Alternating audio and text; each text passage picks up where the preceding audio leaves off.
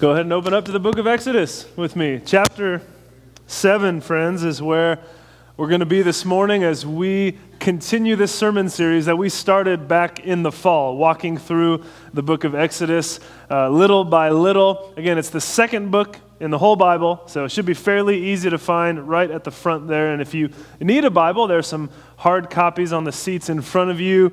Page 42 is where we'll be. And again, we do sermon series like this where we just walk through books of the Bible because we really believe that God speaks to us through His Word. He's made Himself known to us through His Word. And so we want to spend time together as a church just walking through books of the Bible and hearing what God has to say. You saw in that short video a little bit of a summary of where we've been. The people of God are living in slavery in Egypt. Pharaoh is this brutal and harsh ruler over them, but God promises to deliver them, to rescue them from slavery in Egypt and lead them out into freedom that they might worship Him. But so far, through the first 6 chapters, things haven't quite worked out. The people are still in slavery. Moses and the people are wondering if they will be able to go free and worship God, and that's where we find ourselves in chapter 7. Now, if you look at verse 14 of chapter 7, you see maybe the heading or the title above that section of Scripture. It's about the plagues.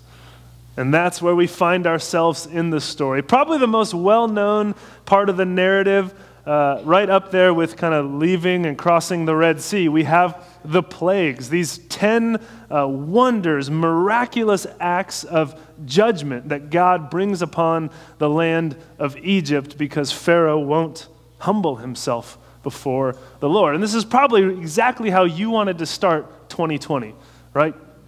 Resolutions, more health, go to church. I want to be encouraged. I want to be about better things. And you come to church and it's plagues. But this is what the Lord has for us here. This is where we find ourselves in the book of Exodus. And I think we'll be surprised this morning at how much we can look like the ancient Egyptians. We'll get into that as we go. But let's pray together one more time before we start. Father, we thank you for your word.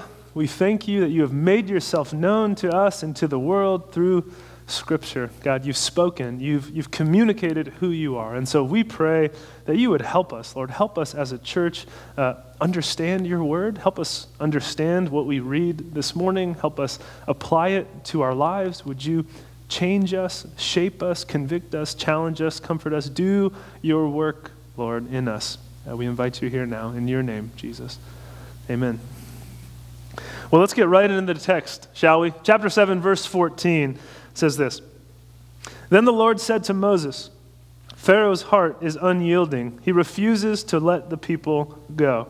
So go to Pharaoh in the morning as he goes out to the river. Confront him on the bank of the Nile and take in your hand the staff that was changed into a snake. And then say to him, the Lord, the God of the Hebrews, has sent me to say to you, let my people go, so that they may worship me in the wilderness. But until now you have not listened. This is what the Lord says. By this you will know that I am the Lord. With the staff that is in my hand, I will strike the water of the Nile, and it will be changed into blood. And so this first plague here kicks off the next several chapters where we really see this back and forth between God and Pharaoh, where God will send 10 plagues, these wonders, these acts of judgment upon the land of Egypt, because again, Pharaoh will not humble himself and let the people go. And rather than spending 10 weeks on the 10 plagues, which some of you might want, 10 weeks, 10 plagues, more. You're like people that shop at Safeway in town. You just want pain and discomfort. You're like, bring the plagues. But we're not going to do that, okay? Instead, what we're going to do is we're just going to take 2 weeks to look at this whole chunk of Scripture as a unit and see, okay, what are the main ideas that we can draw out here? Because you'll see in the next several chapters, there's a lot of repetition with the plagues. And so we can say, hey, in a thematic approach, let's look at the big idea and what we learn from the plague. So we won't hit every detail of every plague, but I think we'll walk away with the big picture, okay? We start here in verse 17 with one of these big ideas, and it says, in verse 17, this is what the Lord says. By this you will know that I am the Lord. We're actually going to see how that phrase or similar phrases are repeated throughout the narrative, where God says, here's why this is happening. I want to show you, Pharaoh, and I want to show you, people of Egypt, who I am. I want you to know that I am the Lord. I am the one in charge. I am the one true sovereign king of the universe. And so through these plagues, I'm going to show you my power. I'm going to show you my authority. I'm going to show you that I'm in charge. And this actually points back to chapter 5. If you remember how Pharaoh initially responded when Moses went to him and said, hey, God says, let my people go. Do you remember how Pharaoh responded? Chapter 5, verse 2. Hey, God says, let my people go. Pharaoh said, well, who is the Lord that I should obey him and let Israel go? I do not know the Lord, and I will not let Israel go. So there's the tension in the narrative. Pharaoh saying, well, who is this Lord? Who is this Yahweh? Who is this God of the Hebrews that I should listen to him? And it's here we see that Pharaoh actually sounds quite American. Really, think about it. In our culture today, it's no problem to worship a God. People have no problem that you worship a God and have a God that you believe in and a God that you follow. There's plenty of spiritual options out there that people would applaud or would approve of. And people are fine with you talking about a God, even a God that loves them, that's for them, that wants to do good things in their life, as long as you don't talk about a God that's going to infringe upon their decision making. Right? That's where kind of a line gets crossed from, hey, there's a God out there to, and hey, this God actually calls you to live a certain way. This God calls you to respond. And so this is what we see with Pharaoh in the ancient Egyptians. There were plenty of spiritual options in the ancient world. The Egyptians had many gods that they worshiped. And so they would probably say, cool, the Hebrews have their God, we have our gods, no big deal. But here's the tension. Who is the Lord that I should obey him? Now you're crossing a line, Moses, because you're saying that your God is calling me, Pharaoh, to do something different. So worship whoever you want, Moses and the Hebrews. Just don't tell us that we have to worship him as well. And so Pharaoh doesn't listen. He says, who is the Lord? I'm not going to listen to you. And you see in verse 17, the Lord responds. Well, this is what the Lord says. By this you will know that I am the Lord. Pharaoh, I'm going to show you this is who I am. I'm going to show you why you should listen to me. And so the plagues that we see unfold are not just some cheap magic tricks or entertainment or sport. They're very focused with the purpose of God showing Pharaoh who's really in charge. That God is the one running the universe. And so look at how he begins to do this in verse 17. It says, this is what the Lord says, by this you will know that I am the Lord. With the staff that is in my hand, I will strike the water of the Nile, and it will be changed into blood. The fish in the Nile will die, the river will stink, the Egyptians will not be able to drink its water. The Lord said to Moses, tell Aaron, take your staff and stretch out your hand over the waters of Egypt, over the streams and canals, over the ponds and all the reservoirs, and they will turn to blood. Blood will be everywhere in Egypt, even in vessels of wood and stone. Moses and Aaron did just as the Lord had commanded. He raised his staff in the presence of Pharaoh and his officials and struck the water of the Nile, and all the water was changed into blood. The fish in the Nile died. The river smelled so bad that the Egyptians could not drink its water. Blood was everywhere in Egypt. But the Egyptian magicians did the same things by their secret arts, and Pharaoh's heart became hard. He would not listen to Moses and Aaron, just as the Lord had said. Instead, verse 23, he turned and went into his palace and did not take even this to heart. And all the Egyptians dug along the Nile to get drinking water because they could not drink the water of the river. 7 days passed after the Lord struck the Nile. And so we see plague number one.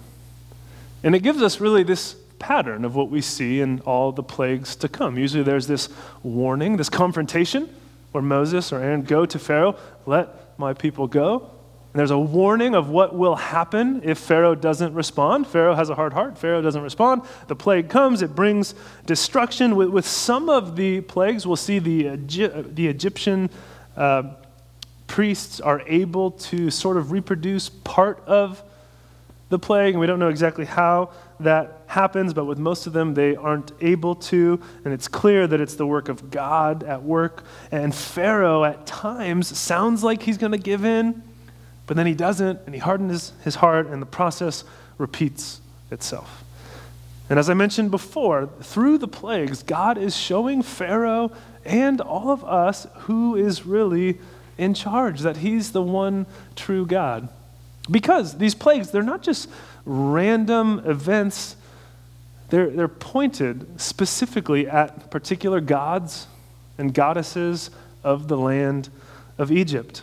God wants to show that he is superior to the gods that are worshipped in Egypt. And so, we see in each plague a specific god, or sometimes multiple gods, that are targeted to be humiliated with the plague. So let's take the first one, for example, the Nile. First plague, the Nile River turns to blood. The Nile was Egypt.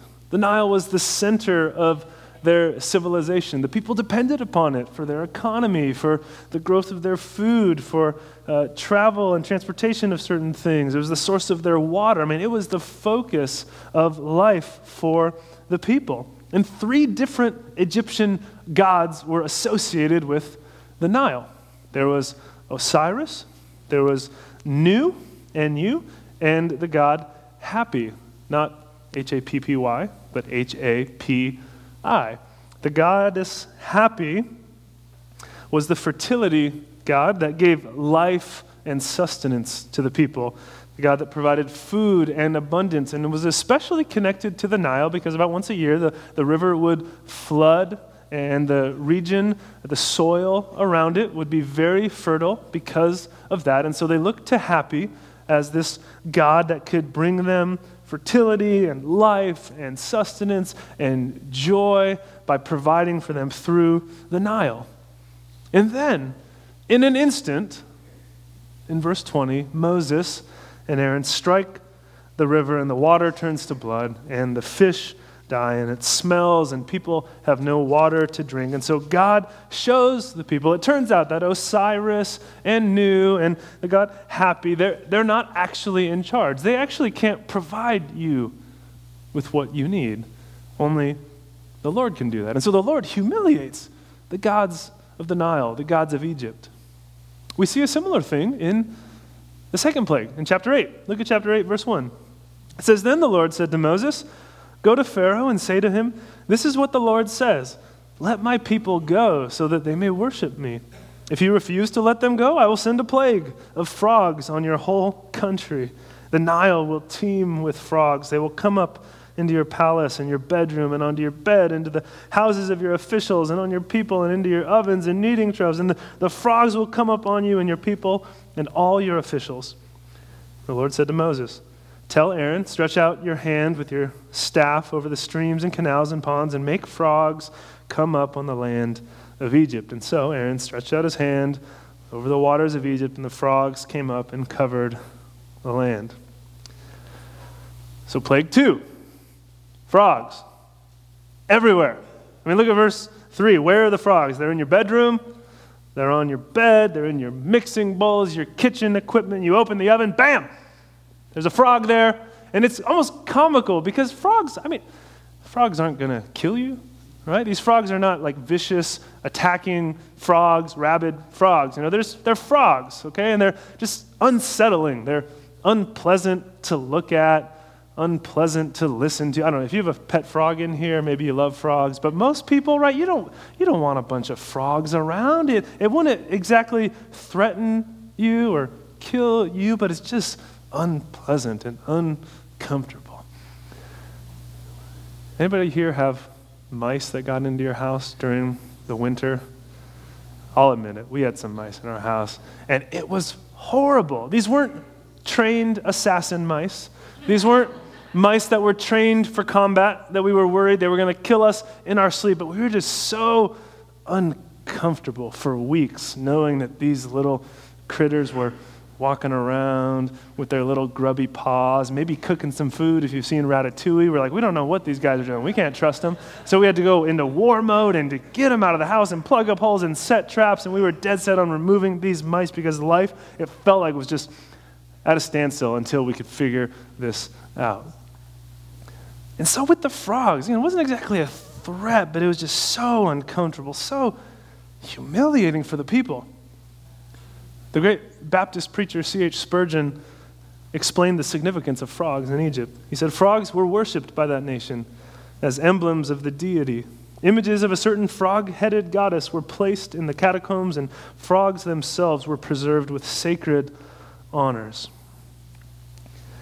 The goddess he speaks of is the goddess Heket, Hequet, a goddess of fertility, a goddess also, interestingly enough, was responsible for keeping the frog population in check. So she wasn't doing her job here, clearly, and the people saw that. So there's this image, again, think about it, that the people would look to as a sign of fertility, of abundance, a sign of deity, a goddess with the head of a frog that they would look to and trust in.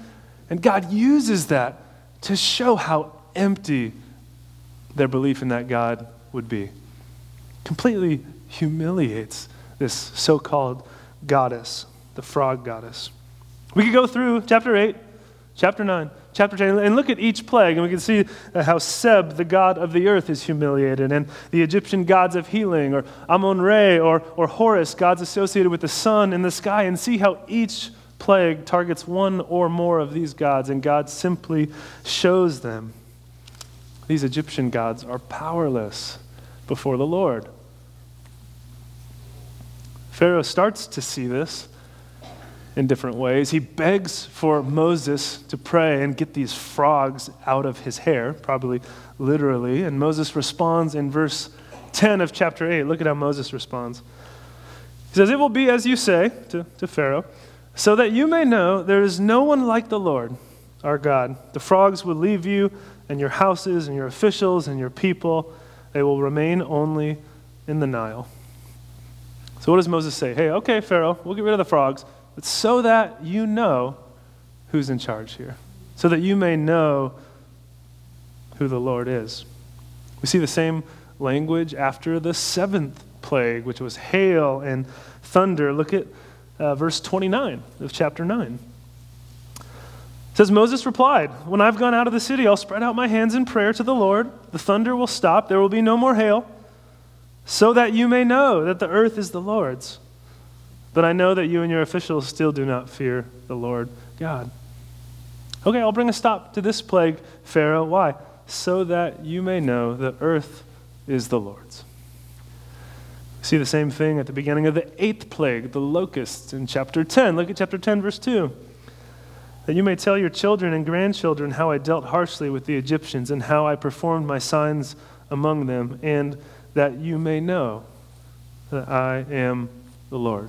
Okay, so you see the repetition over and over again. That you may know that I am the Lord, that they may know that I am the Lord, that you may see who I am. God is showing us that He is the one true God, the sovereign King of the universe, over all the gods of Egypt, and even Pharaoh himself, because people look to Pharaoh as a god.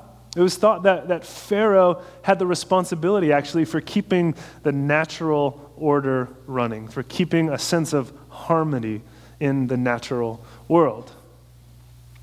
And so we see here that during these weeks and these months, while the plagues are taking place, Egyptians probably would say, okay, Pharaoh's not doing his job, because the natural order here, the created world, how things are supposed to run, has been completely upended. It's chaos. I mean, we see water turned into blood, and frogs and flies and cattle dying, and darkness in the land, and all kinds of things happening. Our gods are not delivering. Pharaoh's not keeping the natural order. Our gods are not providing for us the way that we thought that they would. And so we have to ask, as we do every week when we come to Scripture, Okay, what does this mean for us today? Because we're not living in ancient Egypt. As far as I know, none of us are worshiping ancient Egyptian gods. We don't worship Happy or look to the Nile as a source of life. We don't worship Heket or frogs or Horus, the god of the sky. But I don't think that as Americans we're really that different from Egyptians.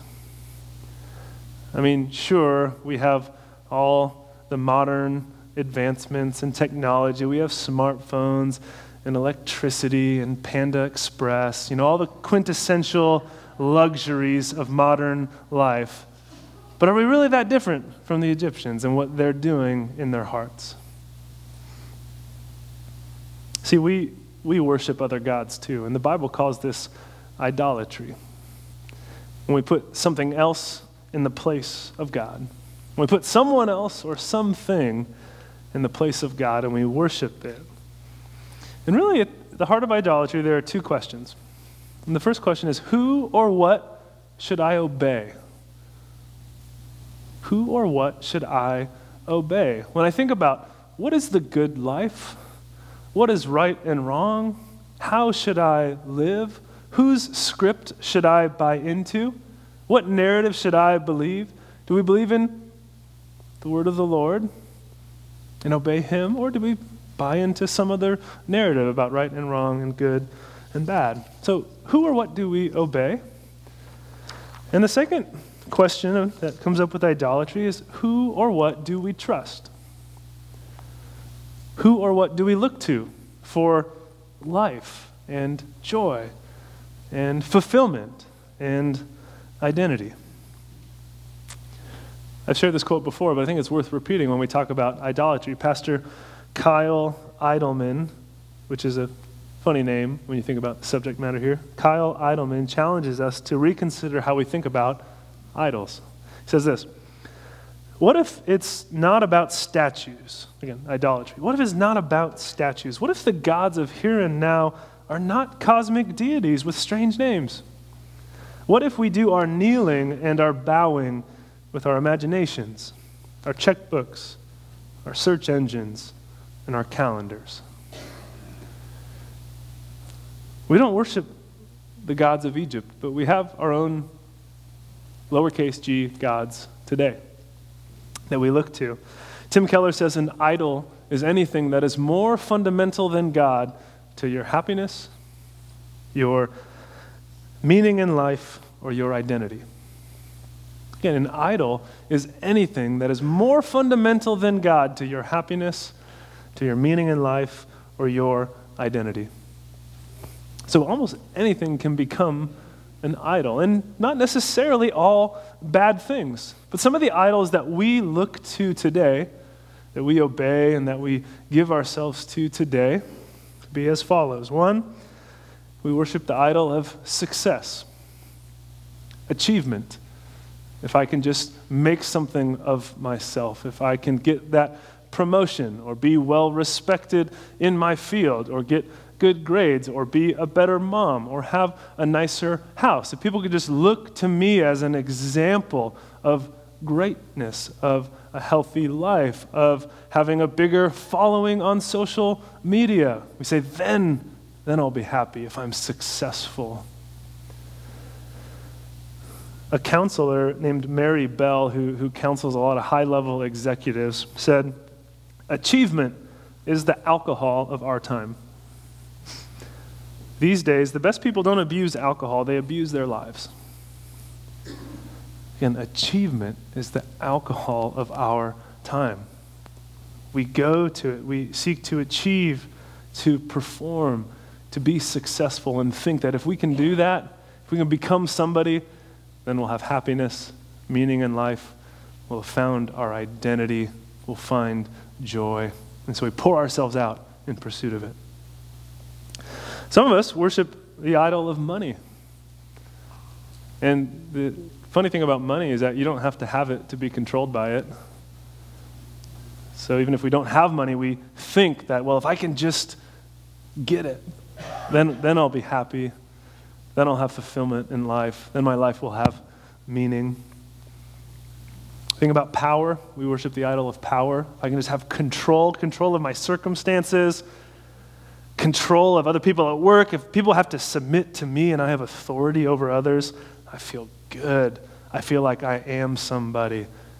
Sometimes we look for authority in our homes, over our spouses, or over our kids. We think that that's going to make us feel like somebody. Some of us worship the idol of sex and relationships. We think that it's romantic pursuits that will fulfill us, that perfect someone, spouse, husband, wife, boyfriend, girlfriend. We have to have it to be fulfilled in life. We have to have it to find joy. And so we give ourselves fully to that pursuit. Some of us worship the God of entertainment, comfort, and nice restaurants and concerts and exciting things, travel that keep us going. An exciting life will satisfy us. Notice, these aren't necessarily bad things. There's nothing bad about travel and fun and nice restaurants and relationships and money and being successful at things in your life. Those things aren't inherently bad. But idolatry is when even a good thing becomes an ultimate thing. When a good thing, meant to be a gift that we enjoy and appreciate about our lives, becomes something that we have to have, something that defines us, something that we feel incomplete without, something that we look to instead of the Lord to satisfy us. And so, though idolatry will take different forms for different people, at the root of it, it's all the same issue. It's a worship problem. We are worshiping and giving ourselves to something other than the Lord. And so, friends, these plagues, as we read about them, they might seem harsh. Maybe they're unsettling. Maybe they're disturbing to some of us. And they are harsh in different ways. They are acts of judgment upon the land of Egypt. But we can also look to these plagues and see them as a gift. They are a gift of mercy because they're an opportunity for the people of Egypt and for Pharaoh to see, you know what? The things that we're looking to fulfill us and give us life and satisfy us, they're not working. The things that we're looking to can't do what we're looking to them to do. It's an opportunity to turn to the Lord and find in Him what we need. See, idolatry is not just an issue because it robs God of glory. It's an issue because it robs us of joy as well. Again, idolatry is not just an issue because it robs God of glory and we don't give God the praise that He deserves as the King of the universe. That's true, it does that. But it also robs us of joy because we're settling for these lesser joys, seeking to be filled in life by all these things that ultimately can't fill our hearts. See, many of us look at our lives and we wonder maybe why we can't be the people that we want to be, can't change the way we hoped we could. We see the same struggles just coming up in our hearts. We see the same lack of compassion or impatience or anger or outbursts show themselves in our relationships with our kids, with our spouses, with our friends, in our jobs. We think, why isn't it different yet? Sometimes it catches us by surprise, too. You ever had just anger or fear come upon you so suddenly, like something strikes a chord deep within you and instantly you're furious? Or you're fearful, you're stressed out all of a sudden? Or you're discouraged and depressed all of a sudden, and you're not exactly sure why? Sometimes that happens because an idol in our hearts hasn't been dealt with. And one of these idols that we pursue is being threatened. So our status is being threatened, our success is being threatened, our money is being threatened, and it makes us angry, and it makes us fear. See, the only cure for the issue of idolatry in the human heart is worship. It's the only cure, is worship, is to replace these idols, uproot these idols in our lives with the Lord, the only one who can truly sustain us and fill us with joy and give us the life that we are pursuing. It can only be found in Him. This is why every week we look to Jesus. We sing about Jesus. We look to God's word and are reminded of the gospel, because that's what we need the most. Our hearts are not going to be transformed by some quippy life hacks from Scripture. We need the gospel. We need to see Jesus in all his power and all his beauty and let that transform us. Let the gospel transform our hearts so that we worship the one true God. And then we can see the other things in our lives be ordered and prioritized in their right place. That's why we're going to close in just a few minutes by singing the song, Look and See Our God. We've sung it before, but that's the heart of what we're about, right? Look and see our God. Look and see Jesus. We need to gaze upon the beauty of the Lord. That will change us.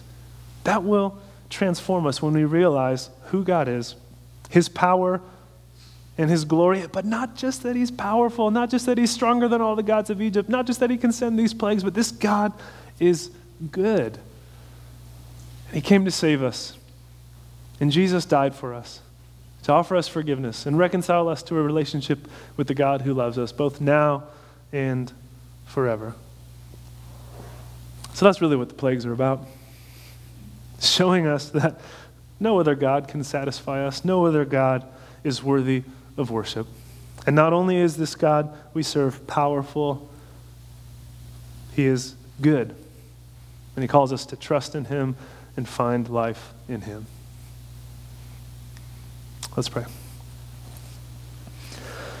Father, we look to you and we praise you as the King of the universe. God, you are worthy of our worship, and we recognize that we will only find true joy and fulfillment in life when we put you at the center, when we allow you to fill us and sustain us. And then from that place of life and freedom and joy, we can venture out into all of the good and exciting things that you have planned for us to do. So Lord, help us uproot the idols in our hearts. Help us identify the things that we are trusting in that are not you. And Lord, help us instead put our faith and trust in you and find life and joy in you, Jesus. We love you and thank you. Amen.